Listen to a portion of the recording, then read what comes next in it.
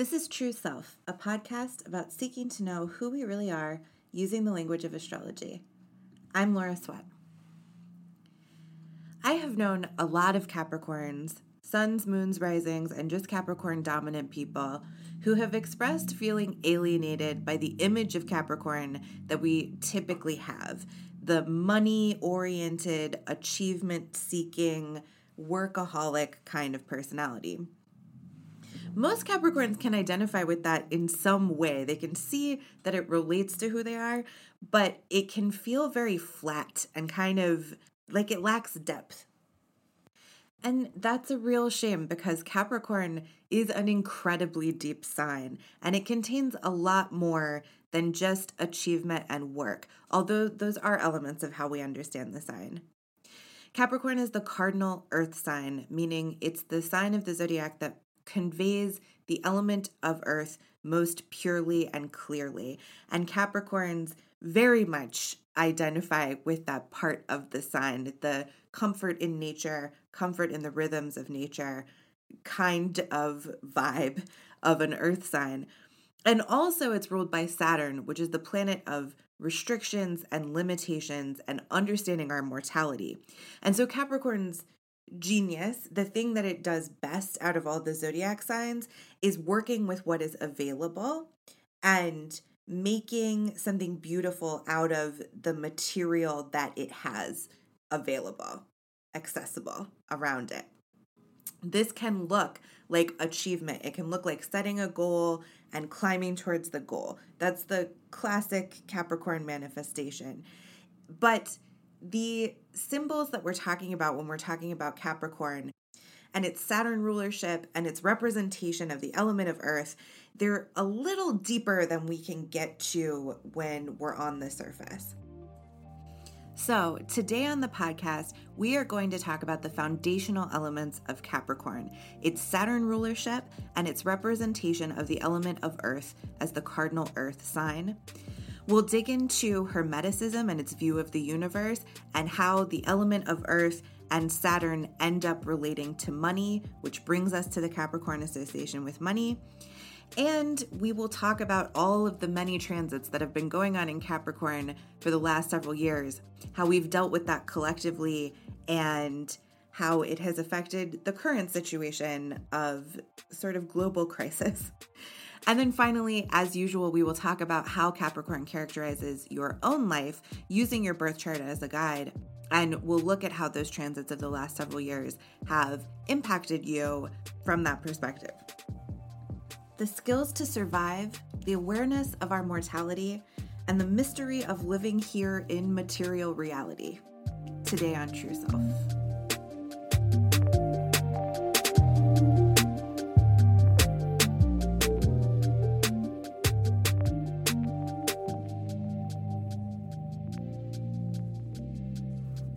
So some of the reasons we associate Capricorn with money have to do with its whole symbolic structure, I guess.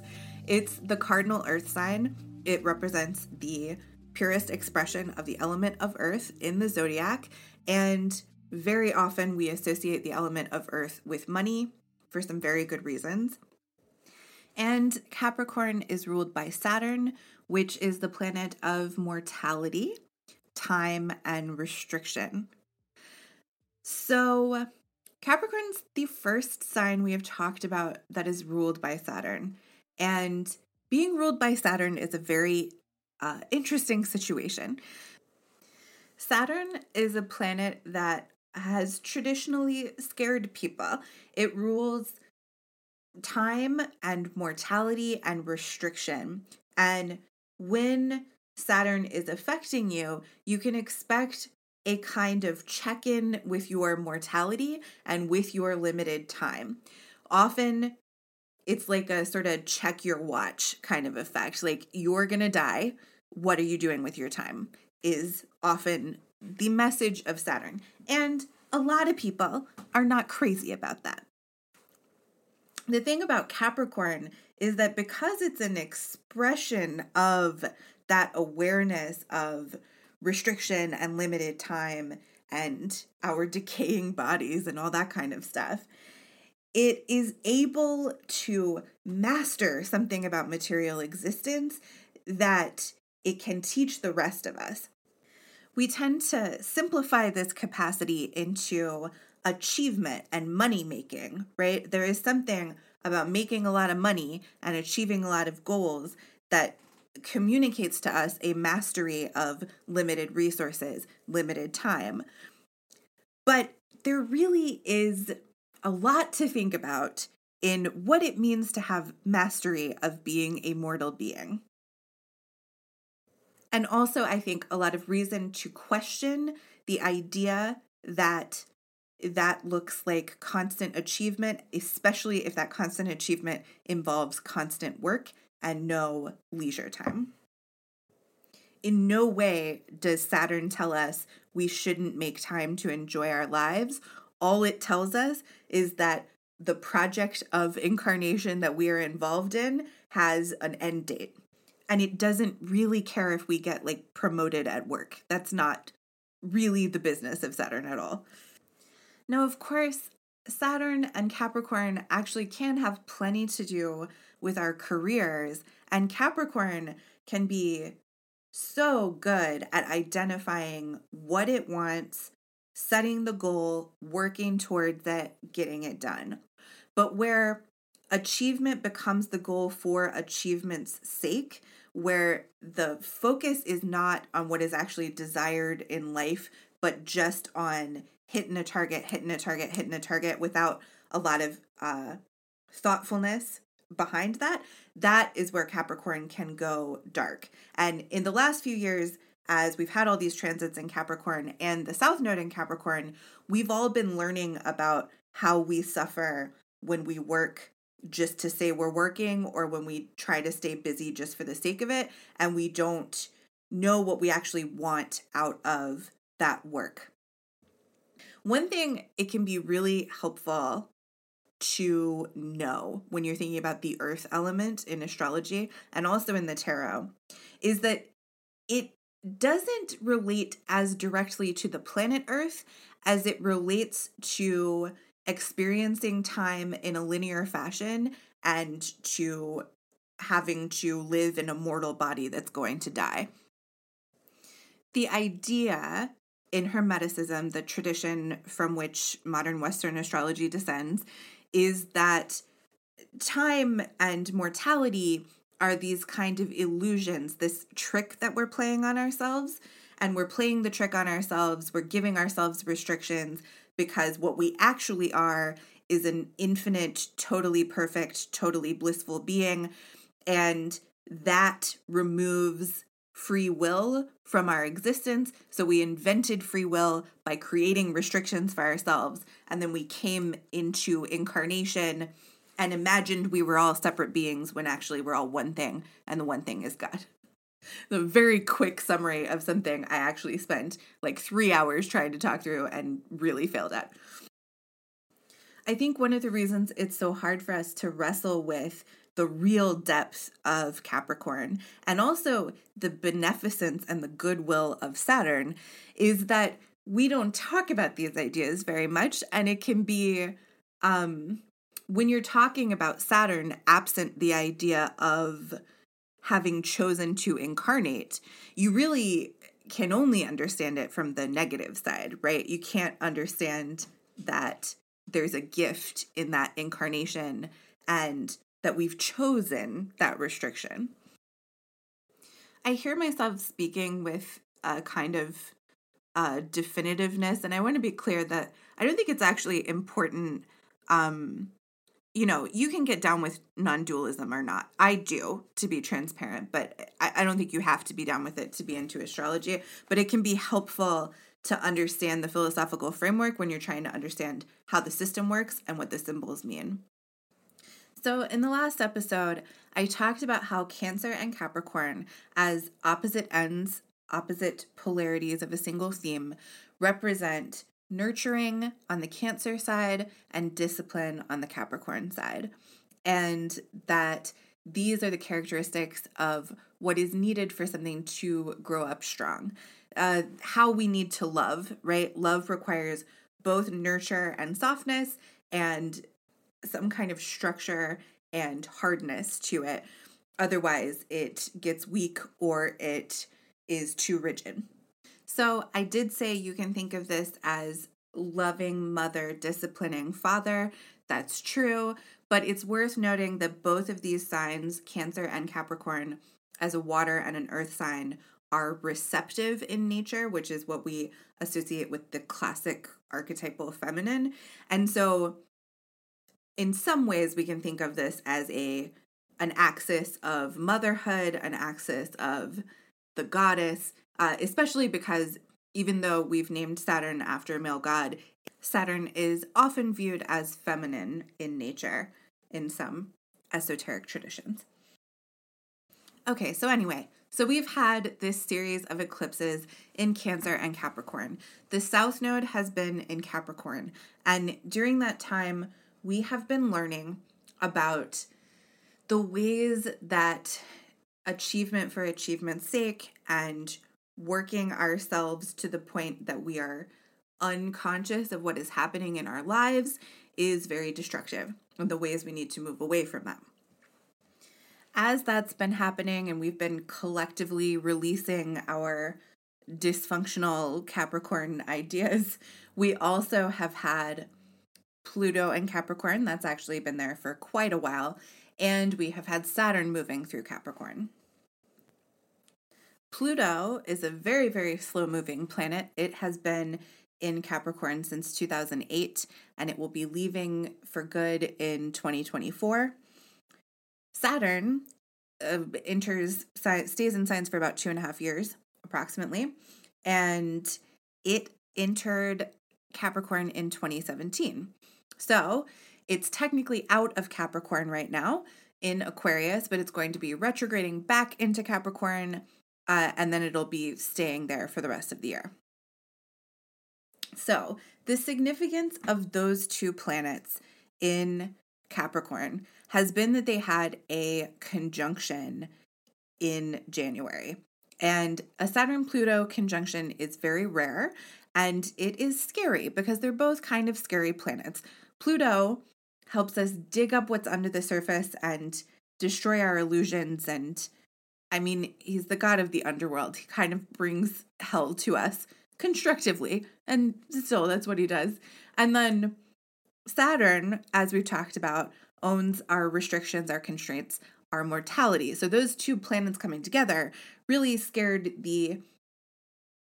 I've been trying not to curse on this show so that I don't have to mark it as explicit.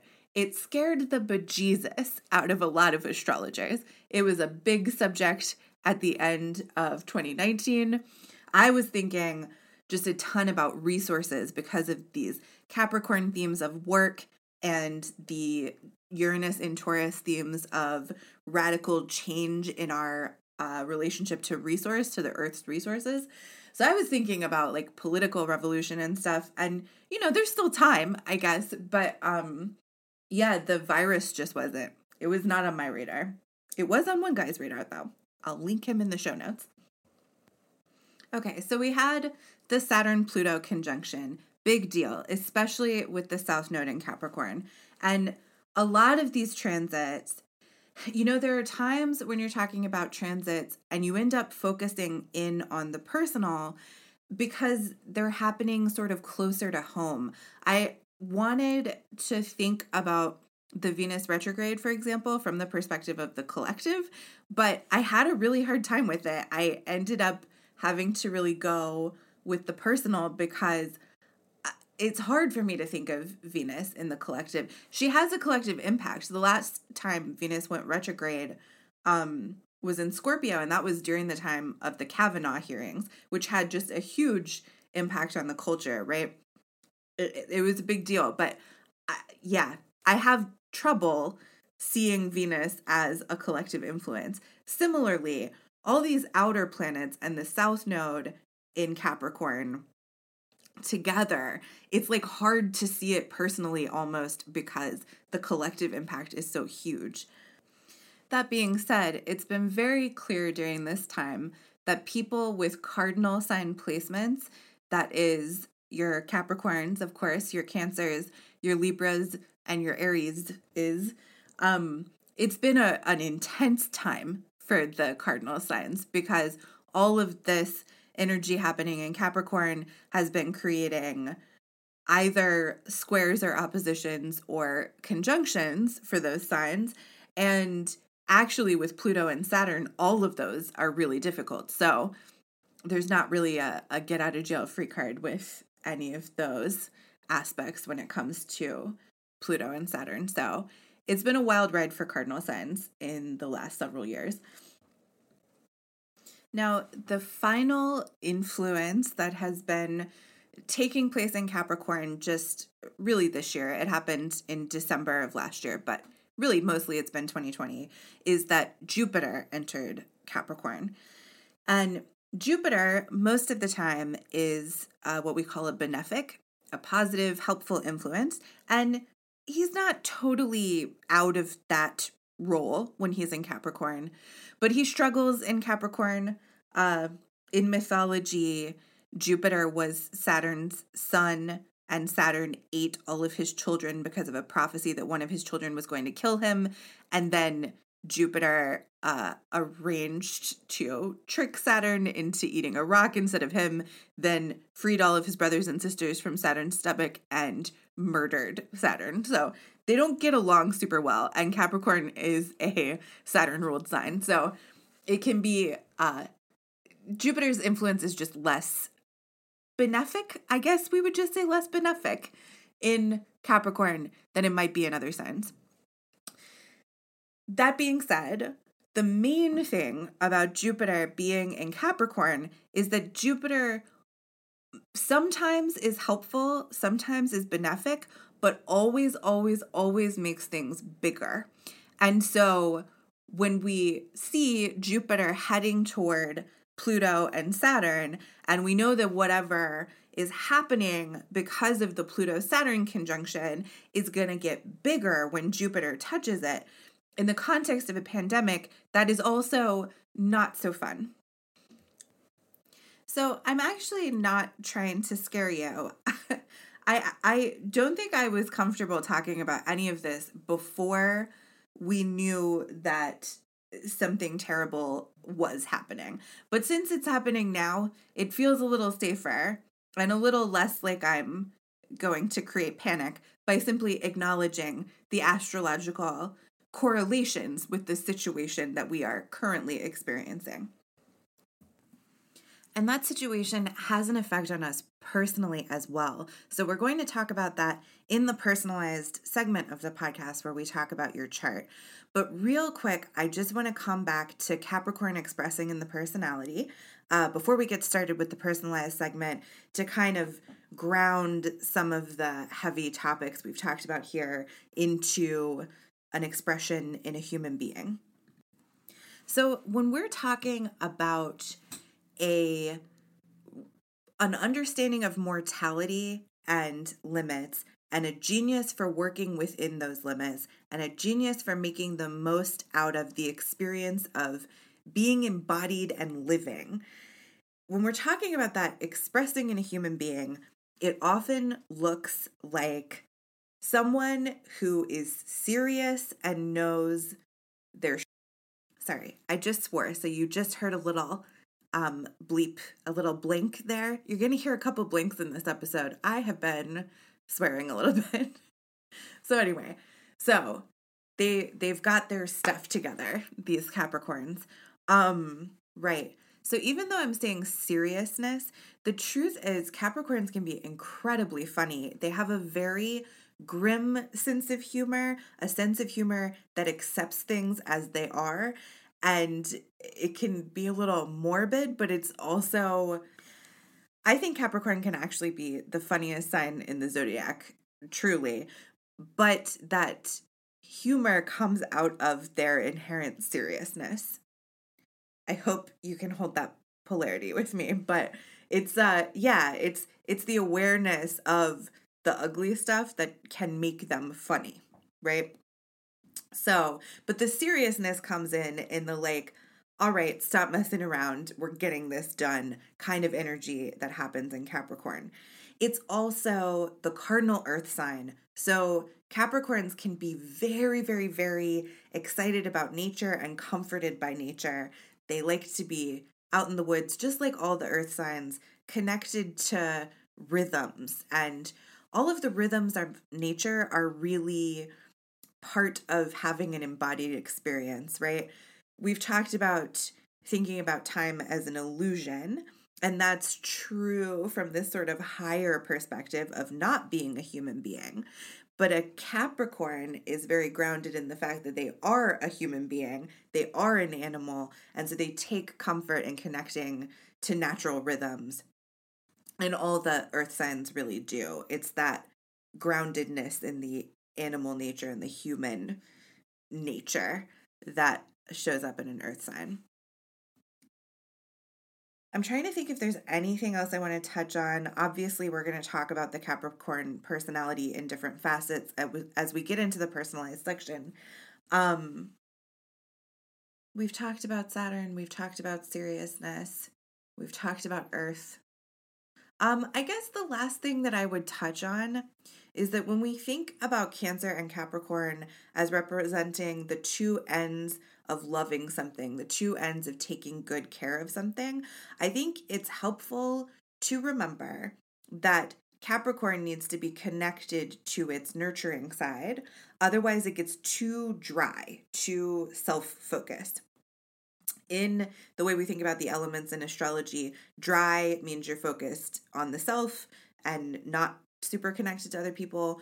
Wet means that you're focused on others, you're connecting to other people. So Capricorn needs to connect to its Cancer side, otherwise it can get very like inward and kind of mean, a little bit mean. So it needs its watering, and it needs its water sign friends to kind of bring it that nurturing water, like, pouring water on dry, cracked ground. You need that if it's too earthy or too fiery up in a Capricorn.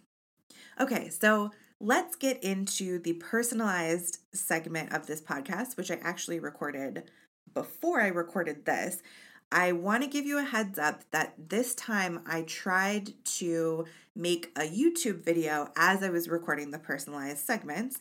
I did successfully make a video of some kind, but I thought that this microphone was turned on while I was doing it, and it wasn't. So all I had to work with was the audio from my phone camera, which is not as high quality. So it might sound a little tinny compared to how it normally sounds for this section, but I've done my best with it. I think it's listenable, basically. Anyway, as a reminder, if you'd like to follow along with this section, you can go to 8th.house, that's numeral 8, th.house. There you can find a worksheet that will allow you to follow along with each of the signs as we go through them. You'll also find show notes on the site that contain timestamps so that you can more easily figure out where your sign is in the recording. So here it is. Here is how Capricorn and the sign of Capricorn characterize your own life using your birth chart as a guide.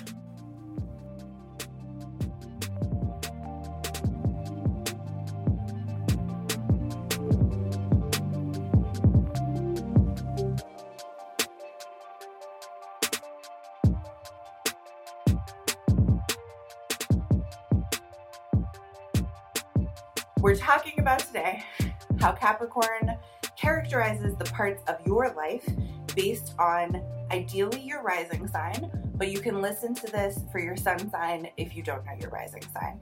So your chart contains all 12 houses, and as we go through this series, we're talking about how the different signs characterize those different parts of your life. So we're starting today with Capricorn and Capricorn rising. If you're Capricorn or Capricorn rising, Capricorn characterizes your first house of identity. So you identify with the traits of Capricorn. I've done that so many times on the podcast, just loop the description. Okay, so we've talked about the traits of Capricorn a little bit so far in this episode. There is a gritty realism to Capricorn that is really, to me, the defining characteristic of the sign. There's a sense of humor that's kind of grim. There's the capacity to work with what is around you, what is available to you, and to get things done. I'm finding it's a little different to talk into my face than it is to just kind of be looking around and thinking about it as I'm describing it. Okay, so to have a Capricorn first house means that your identity is settling in this place of realism and capacity to work with the material circumstances that you have been provided with. Obviously, we talk a lot about money and achievement with Capricorn. I think a lot of people are alienated by that, as I said earlier. But also, there's the thread that we can touch into with Capricorn and money is that the capacity to live life well and do exactly what you want to do with the resources that you have, that is a very Capricornian capacity. If you're a Capricorn first house, you have been experiencing a lot of shifts in your identity. And those shifts have been with the South Node releasing things that aren't working in your identity anymore, especially where that has to do with the Capricornian themes of achievement for achievement's sake, of working yourself to the point that you're not enjoying the fruits of your labor, that kind of stuff. The whole world has been going through that, but that's been deeply affecting a Capricorn rising's identity and sense of self.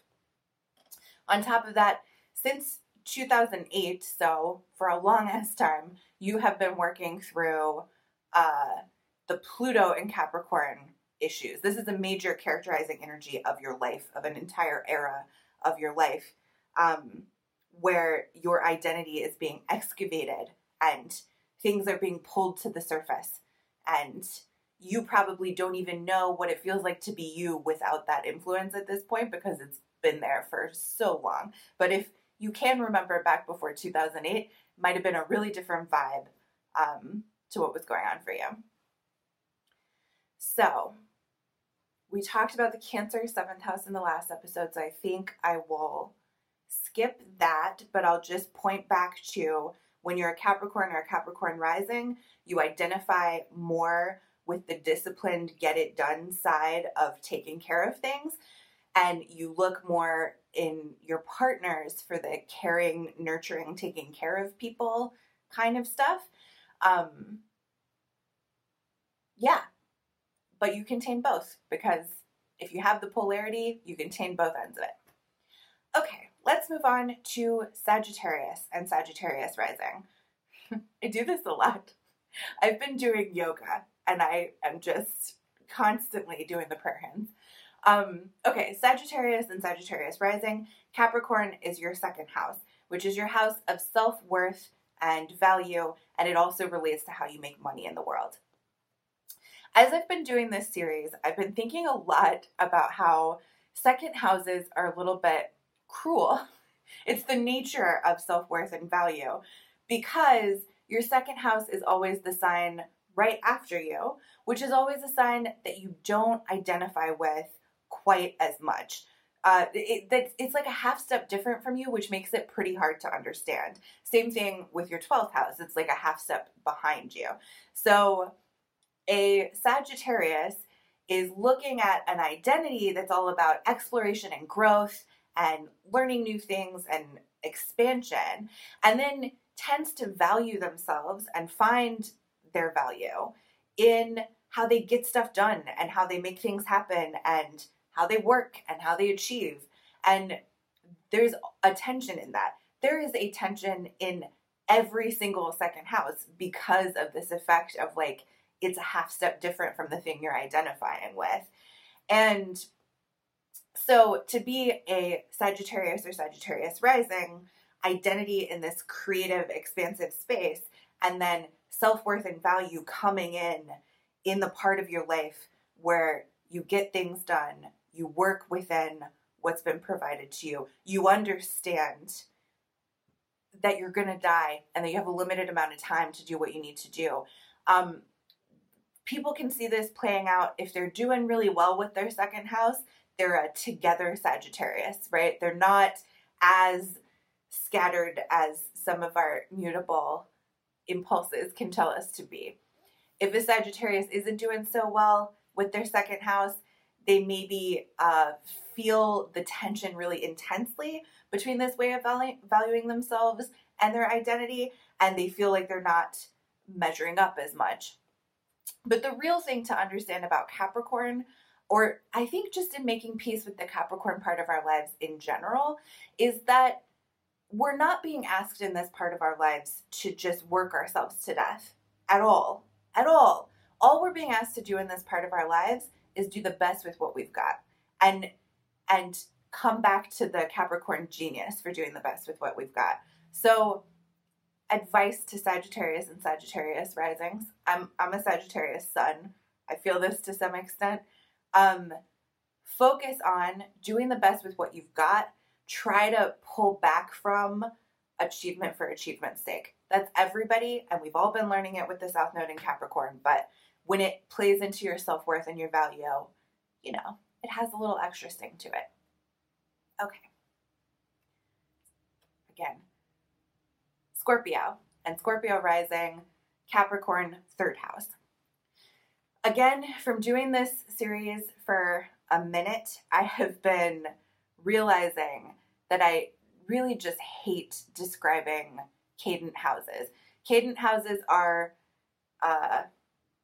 whatever. I'm not going to try to explain cadent houses right now. There are parts in the chart where, like, if you were standing in your first house, you'd have a hard time seeing them. They sort of like are a little bit invisible, and they tend to be the least emphasized parts of your character and your personality. So when I get to describing third houses and sixth houses and kind of ninth houses and definitely 12th houses, I'm always like, you know, I don't know if you're going to care about this or if it's going to connect very deeply, but it's still helpful to understand that these cadent houses of ours are characterized by certain energies, especially if you have planets and placements in the cadent houses. Then they become a little more resonant and they pop out a little bit more for you. So that being said, Scorpio's third house is characterized by Capricorn. The third house is the house of our daily communications, the little rabbit trails that we follow through our community as we go throughout our day-to-day lives, and of our siblings and our family relationships that are not with our parents or our ancestry. They're just aunts, uncles, cousins, the way we experience our family in its extended form. So most of the time for me, I experience third house transits generally as having a lot to do with either my sister or people who kind of fill this sisterly role in my life. So siblings definitely can be just a big focus of third house transits and stuff that happens in the third house. But also a little harder to wrap our heads around is this way that we show up to our community on a daily basis, the way that people are perceiving us as we walk through our daily lives, the repeated patterns of our daily lives. And for a Scorpio rising, you might be showing up to your day-to-day life appearing as a Capricorn. Maybe you seem to have a grim understanding of the realities of life. That's very Scorpionic. Also, you might have that sort of grim sense of humor of a Capricorn showing up mostly in your day-to-day communications and the people that you're talking to on a regular basis, which is a fun thing about Scorpio. And then, you know, keep an eye out for either Capricornian siblings or Capricornian sibling-like people showing up in your life, or even having a Capricorn attitude toward the people who fill those roles for you. So, for example, your siblings might see you as being very put together and knowing what to do in different situations. Okay, so that's the third house. Take it or leave it. All right, for a Libra and a Libra rising, the fourth house which is the house of home, origins, and roots, is characterized by the energy of Capricorn. It's characterized by the grim realities of life, doing the best with what you've got, survival, and sometimes it's even characterized by a lot of structure, sort of in response to those themes. As a result, so you can almost think of the fourth house as the way that you experience childhood, and then that sort of sprouts and blossoms into the rest of your chart, right? So as a result of experiencing childhood in this way, the Libra in their identity becomes very focused on diplomacy and making sure everybody gets along and gets their needs met. In their relationships, they look for the other end of that, the people who can like protect them and take care of them, or take care of even the group, right? The Aries energy. And then in their career, they show up in this Cancer-like way of like, they're nurturing and taking care of people. So everything really sprouts out of the way we experience our childhoods in the fourth house. And then our moon has something to do with it and all that stuff. But the fourth house is the root. It's the root of the whole chart. So, yes, the last several years, you've been experiencing this release and letting go in ways that you relate to your roots and your origins, your family, and even your home. Your home that you have now might have changed, which changes in our homes that we live in as adults can kind of reflect these changes in the way we relate to our upbringing and where we come from. There's a reflective quality in that. So fourth house transits can lead to changes in your home environment, but often those changes in your home environment are a reflection of a change in the way you are rooted, a change in the way you relate to your roots and your origins. In general, fourth house is about how you experience childhood. And so siblings can have very different fourth houses based on how they experience their childhoods differently, right? And sometimes you find siblings who all have very similar fourth houses, but I guess that goes without saying. Sometimes they're the same, sometimes they're different. I was thinking earlier, this is what I thought about when I thought about the fourth house, instead of thinking about how it actually affects Libra, that one of the things about, if you're listening for your rising sign and your sun sign, you might think about hearing the fourth house for one and hearing the fourth house for the other, and thinking about how they characterize your childhood in different ways and the way you experience childhood in different ways. So if you were a Libra sun with a Sagittarius rising, that would mean that you were a Capricorn fourth house from your sun, and then in the real astrology from your rising sign, you would be a Pisces fourth house.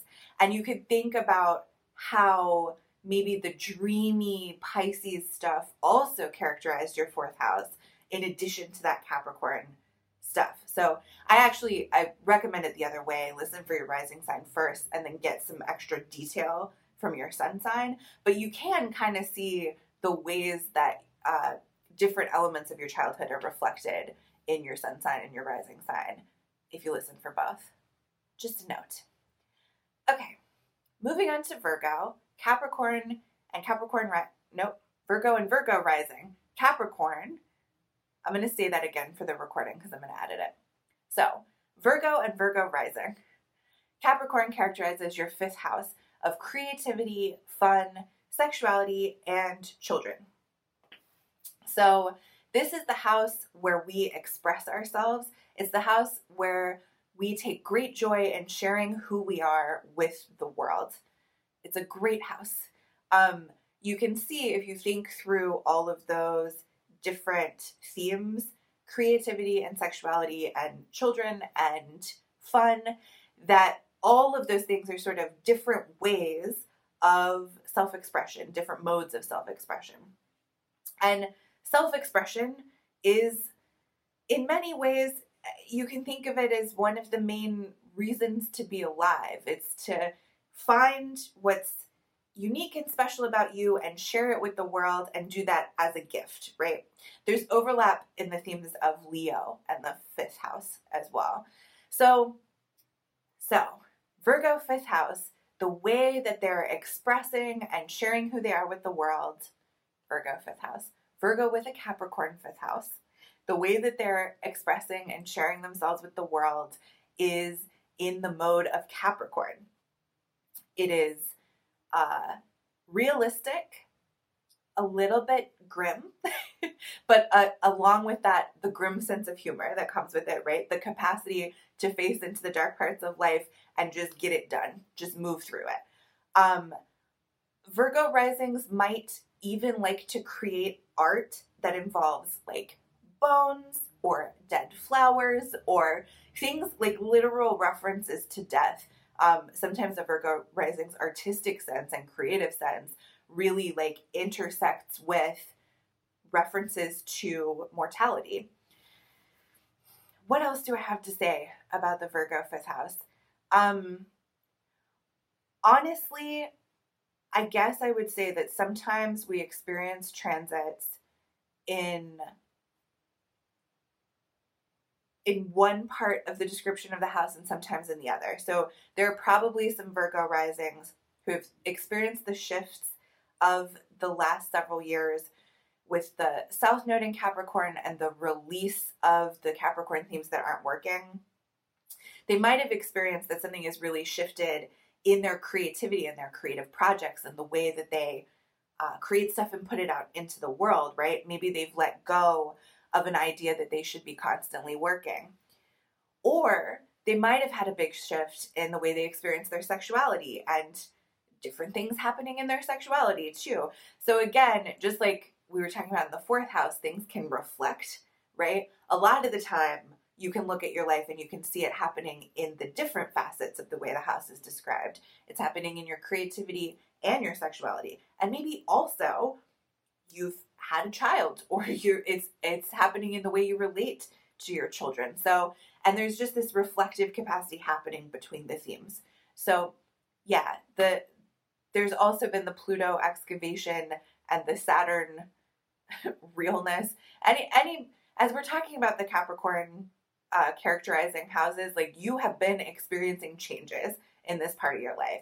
And hopefully, as we're moving towards the ends of some of these transits, you're starting to see some of the gifts and outcomes, at least in a tiny bit. You probably won't see them fully for a minute, but like you're starting to see a little bit of what those transits have brought to you. Okay, Leo and Leo rising. Capricorn characterizes your sixth house of service and of daily habits and day-to-day stuff that you do that ultimately affects your health.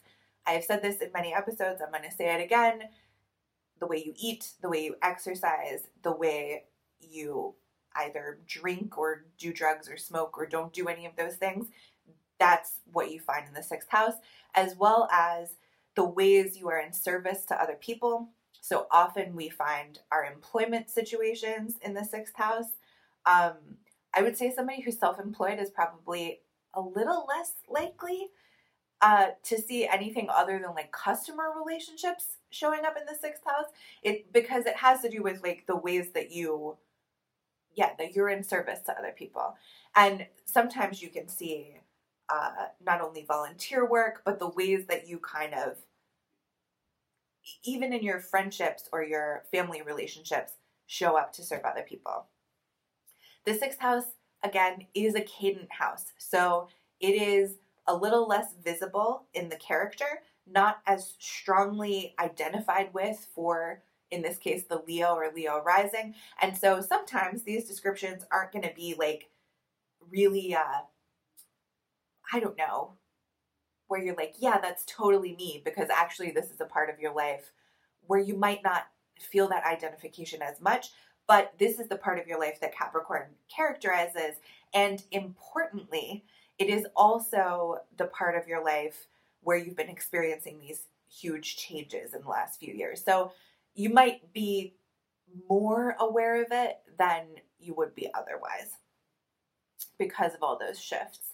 So to be a Leo or Leo rising with a Capricorn sixth house is to have the sort of grim realities, get down to business, make it happen, work with what you've got energy of Capricorn, characterizing the part of your life that is about habits and that is about service.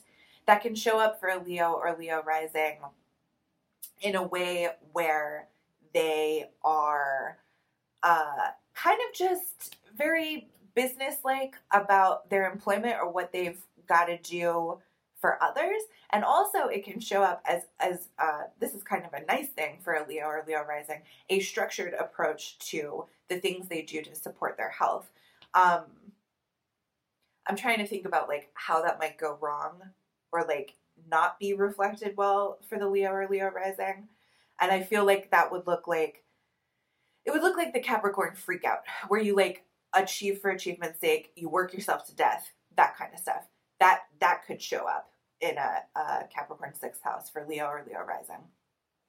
In the last several years, you've been releasing the things that don't work in this part of your life.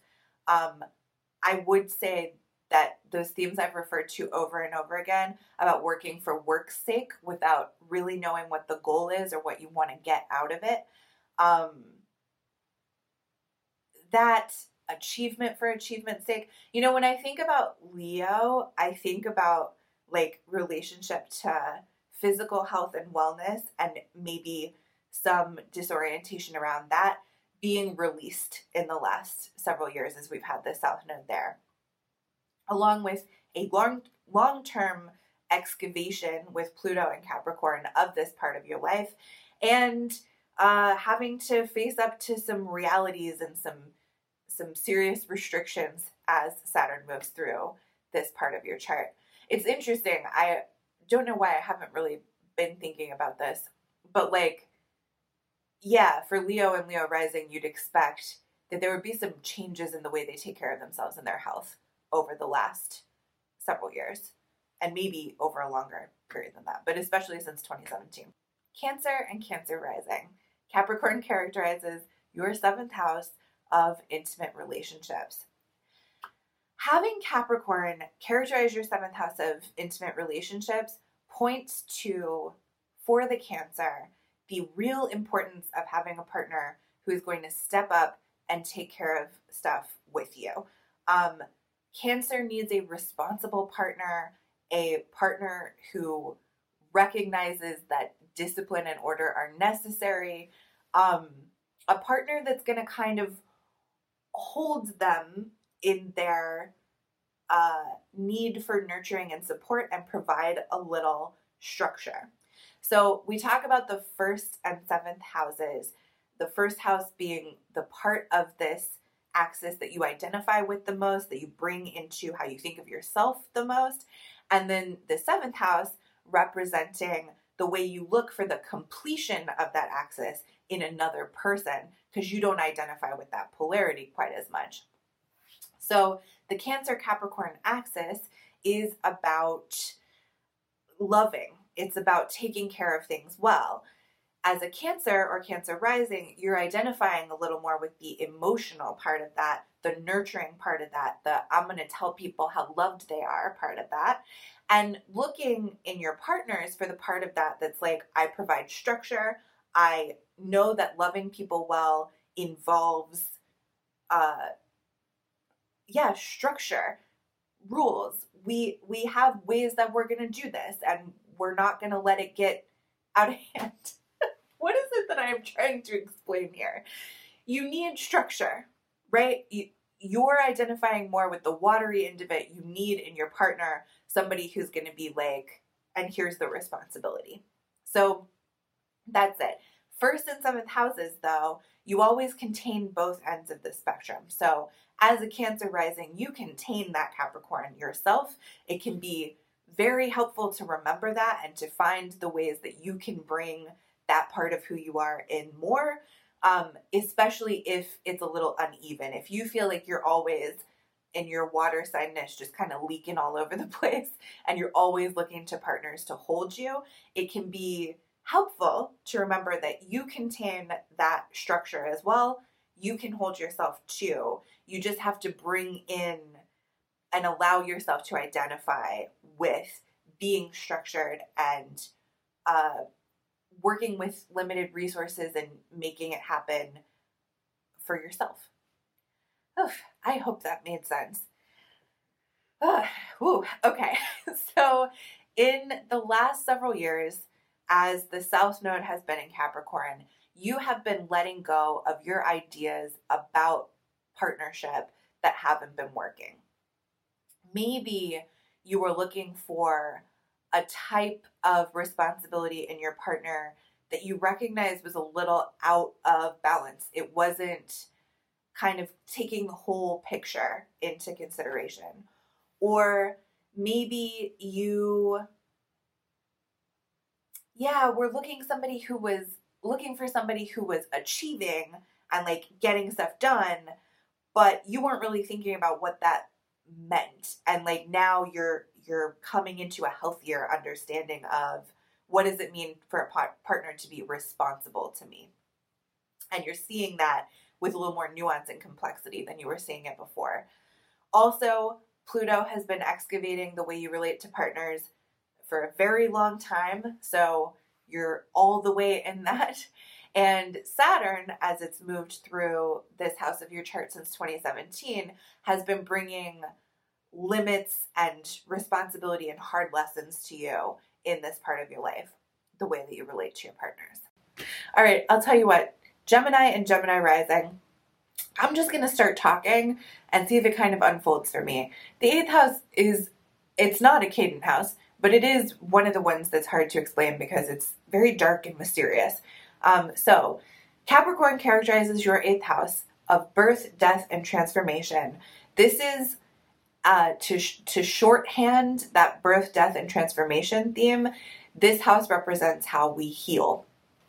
So we come into the 8th house and we die to an old self and we are reborn in a new self. And for Gemini, that process is characterized by the energy of Capricorn. It's a get it done, make it happen, kind of no bullshit sort of way of healing. I'm reflecting on Geminis that I know as I'm talking about this. We don't see people's 8th houses playing out very clearly because this is an internal happening in the dark kind of process. But there is a Gemini tendency to like when they have to work through something, it is with Capricornian efficiency. Almost because they just don't want to with it for longer than they have to. So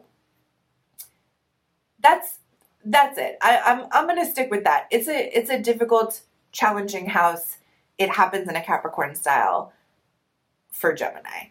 Now, maybe a little more interesting. In the last several years, as we've had the South Node in Capricorn, and we've been releasing all of these Capricorn things that don't work, the Gemini process of healing has been transforming and changing. So the way that you approach needing to let go of something old and kind of burn up and become a new version of yourself, that painful process, maybe before you were just trying to snap through it and like, again, there's a weird way in which Capricorn achievement comes in for Gemini in this part of life. Like you're just trying to get to the, like, I did it. I healed from it. I'm done. And maybe in the last several years that it's become apparent how that doesn't work and how you have to kind of show up still with that part of you present that can work with what you've got and heal from something, but also ready to take it seriously and not try to just get it done as fast as possible with as little effort as possible. I hope that's not insulting, but that does feel like the Gemini Capricorn 8th house to me. All right. Taurus and Taurus rising. Capricorn 9th house. So for Taurus and Taurus rising, having Capricorn characterize your 9th house is having the discipline and ability to work through things with what you've got applied to your growth and your spiritual expansion. So the ninth house is the house of travel, and it's the house of higher education. It's the house of publishing, and it's the house of God. It's the house of spirituality. So depending on where you are in life, sometimes you might experience the ninth house as being primarily about how you learn new things. And then sometimes you might experience the ninth house as your spirituality, like flat out. Like you find all of your spiritual growth in the ninth house. All of it may be a little of an overstatement, but you find a lot of it in the ninth house. So it feels a little different depending on where you're coming from. But for a person who's very spiritually oriented, which we who are into astrology often are, this is a way of experiencing spirituality that is very focused on achievement. I'm getting it done. I'm moving to the next level. I'm understanding. Again, we can kind of see with Gemini, that business-like approach is happening in the realm of healing. And for Taurus and Taurus rising, that business-like approach comes in when it has to do with our spiritual growth and how we are learning more and becoming larger, incorporating more into ourselves. In the last several years, Taurus and Taurus rising, if you notice I'm saying we and our, it's because I'm a Taurus rising. In the last several years, Taurus and Taurus rising have been letting go of and releasing, again, achievement for achievement's sake, adding another notch to the I get it list that you have going. And also like, I'm trying to think from the perspective of somebody who's a little less like deep into the spirituality end of it. So Taurus and Taurus rising might also experience this as letting go of, traveling for the sake of checking something off your list, going to school for the sake of saying you did it, right? Those kinds of things are things that we've been letting go of. And then we've been finding ways to bring that growth in for our own sake, for the sake of our expansion. And we still can bring the Capricorn genius for like getting it done to that expansion, but we're not doing it so much just to do it in the way that we were before this South Node transit. All right, so Taurus and Taurus rising is what we just did, and now we're going to Aries and Aries rising. Capricorn characterizes your 10th house of career and reputation and the way you show up in the world. This is not always the way that we make money, and if you're younger, like in your 20s, it often isn't the way that you make money because you might have started a job that isn't necessarily related to how you are received in the world and the way that people experience the fruits of your existence. If you listen to the podcast, you've heard me use this word fruits and fruiting about the 10th house a lot. But basically, I talked about how the 4th house is the root of the whole chart. The 10th house is the fruit. So you're expressing yourself in the 5th house. That's the self-expression. But then the way that it ends up fruiting into the world, the way that the seed of you blossoms, you see that happen in the 10th house. So ideally, that does end up being something about your career. It's what you're able to do every day. And maybe you even make money off of it. Or maybe it is your passion and what you care about the most, and you don't make money off of it. But regardless, it is the way that people end up receiving your existence. We could say it's the way people end up seeing you, but obviously the 1st house has a ton to do with that too, because that's your identity and the way you're perceived. And then even the 3rd house comes into the way you're seen, right? You're seen from different angles by different people in your life. But the 10th house is where the public sees you. It's where everybody sees you. It is what is visible about who you are. So for an Aries or Aries rising, that is characterized by Capricorn.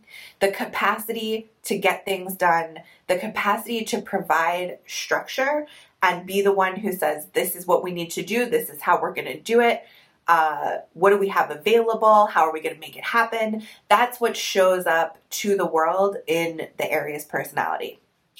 In the last several years, you have been letting go of ideas about what that's supposed to be or patterns in the way that that works that just don't function anymore. So again, I've been saying this a lot in this segment, but achievement for achievement's sake, or working so much that you're not receiving the fruits of your work, feeling like you're supposed to stay busy all the time, those are things that Aries and Aries risings have been letting go of as the South Node has been in Capricorn. Plus, there's the many years long excavation and tearing down of the lies we tell ourselves that's been going on in Capricorn with Pluto there.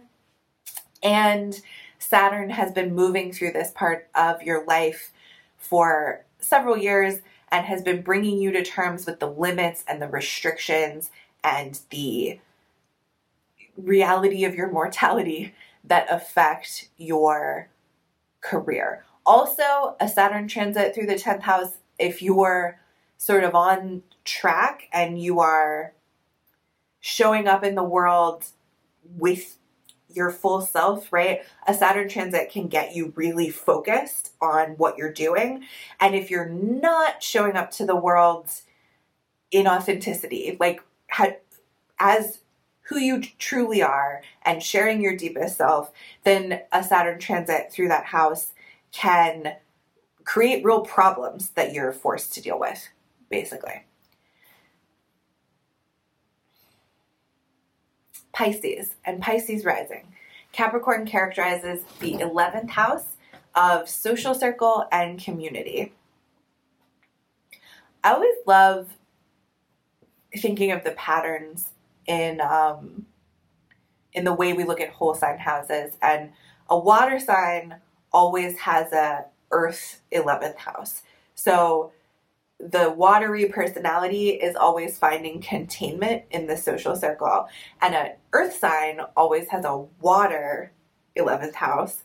So the earthy, grounded, kind of dry personality, the sort of self-absorption of the earth energy, then finds like nourishment and watering in the social circle. So for a Pisces to have this Capricorn energy characterizing their 11th house of social circle and community means that they find containment, they find structure in the people that they spend their time around, associate with, and are in community with. It can mean, a lot of Capricorns show up in your social circle and community because you're seeking that containment, that being heldness. And it also can mean that there is sort of a Capricornian vibe to the group of people you hang out with. Maybe that grim sense of humor is very prevalent there, or, Capricorn stuff. In the last several years, as the South Node has been moving through Capricorn, you have been releasing stuff around how you relate to your community, how you show up in community. And I'm thinking this through right now about what that means for Pisces, because I've continually throughout the rest of these sign readings been saying, letting go of achievement for achievement's sake, remembering that you're not supposed to stay busy all the time, that you actually do need downtime. And as I'm thinking about how that shows up for a Pisces 11th house, it feels like it is relating to not running around trying to keep a social calendar occupied, not necessarily not looking for people who are going to tell you, who are going to be harsh with you, but people who can contain you. So obviously Capricorn, I haven't talked about this at all, but Capricorn can be a really harsh sign, right? It's a get down to business, take care of your shit kind of a sign. And when it is functioning well and it has enough of the water end of things, it knows that it wants to take care of business, take care of shit because it cares about people, right? But when it doesn't have enough water, when it's really, really dry, it's almost just annoyed with the whole world for not understanding how to do this, right? So for a sensitive Pisces, I'm sorry, I was about to call you a sensitive little Pisces, but for that sensitive Pisces spirit, if you've had a lot of people in your life who have been on that really harsh end of the Capricorn characterization and not so containing and supporting, that might be something you've been letting go of as well. Okay. If you're an Aquarius or Aquarius rising, Capricorn characterizes your 12th house. Once again, I'm going to point out that this is a cadent house, so it is not as easily understood. None of the cadent houses are. And then the 12th house is the house of the unseen, the karmic past, and the collective unconscious, the connection to the collective unconscious. So it is especially not easy to see in ourselves. So that's worth thinking about. Having Capricorn characterize your 12th house as an Aquarius or Aquarius rising means that this Capricornian achievement, Capricornian getting down to business, grimness, awareness of mortality forms like the baseline code of your identity as an Aquarius. Aquarius traditionally is a Saturn ruled sign. So when we come into Aquarius energy, we're thinking more about the responsibility to the collective. When we're in Capricorn, we're thinking more of the responsibility to ourselves. The responsibility to the self that Capricorn represents is like the coding that results in the Aquarian responsibility to the collective. The Aquarian understands responsibility to the self in its unconscious and then reflects that in responsibility to the community in its identity. That is probably the best I have ever explained a 12th house in this whole series. It's not easy to explain a 12th house. So, in the last several years, as we've been experiencing all these transits in Capricorn and the South Node in Capricorn, you have been releasing anything that doesn't work, unhealthy Capricorn themes in the realm of this code, this underlying coding of who you are, which means you probably haven't been super able to describe how that's been working or super even conscious of how it works.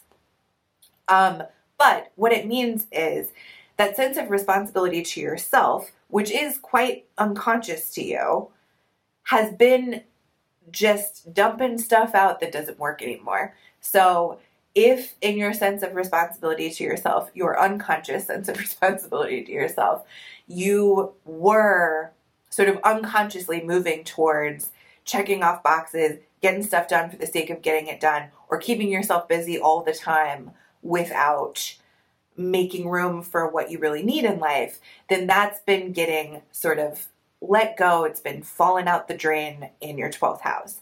Have you known it was happening? Not necessarily, but you have felt it. We can feel these 12th house transits even when we can't describe them. And so for an Aquarius or Aquarius rising, that feeling of like, ugh, it's getting like dumped out has been happening in a part of you that's very difficult to explain, but it's there. Also, Pluto moving through Capricorn, Pluto moving through this 12th house since 2008 for years and years and years has been excavating all of the nasty stuff in this unconscious part of who you are. And I don't remember off the top of my head when Pluto is moving into Aquarius. It's going to be years from now. Oh, 2024. That's when it's happening. So at that point, all that stuff that's been happening in your unconscious for an entire era of your life, then you'll be able to see it unfolding in your personality. And I know that that doesn't sound like great, but I actually think it's good. I think a lot of this stuff that you've been processing unconsciously, when Pluto moves into your first house, you're going to know what it means, and that's going to be helpful. All right, that is it for today. Thank you so much for listening. Please subscribe to the podcast on iTunes if you like it. Share it with a friend if you like it. Leave a review if you like it. Literally do anything. It would help me a lot right now. I really appreciate you spending this time with me. I hope that you are doing very, very well, and I will talk to you next week.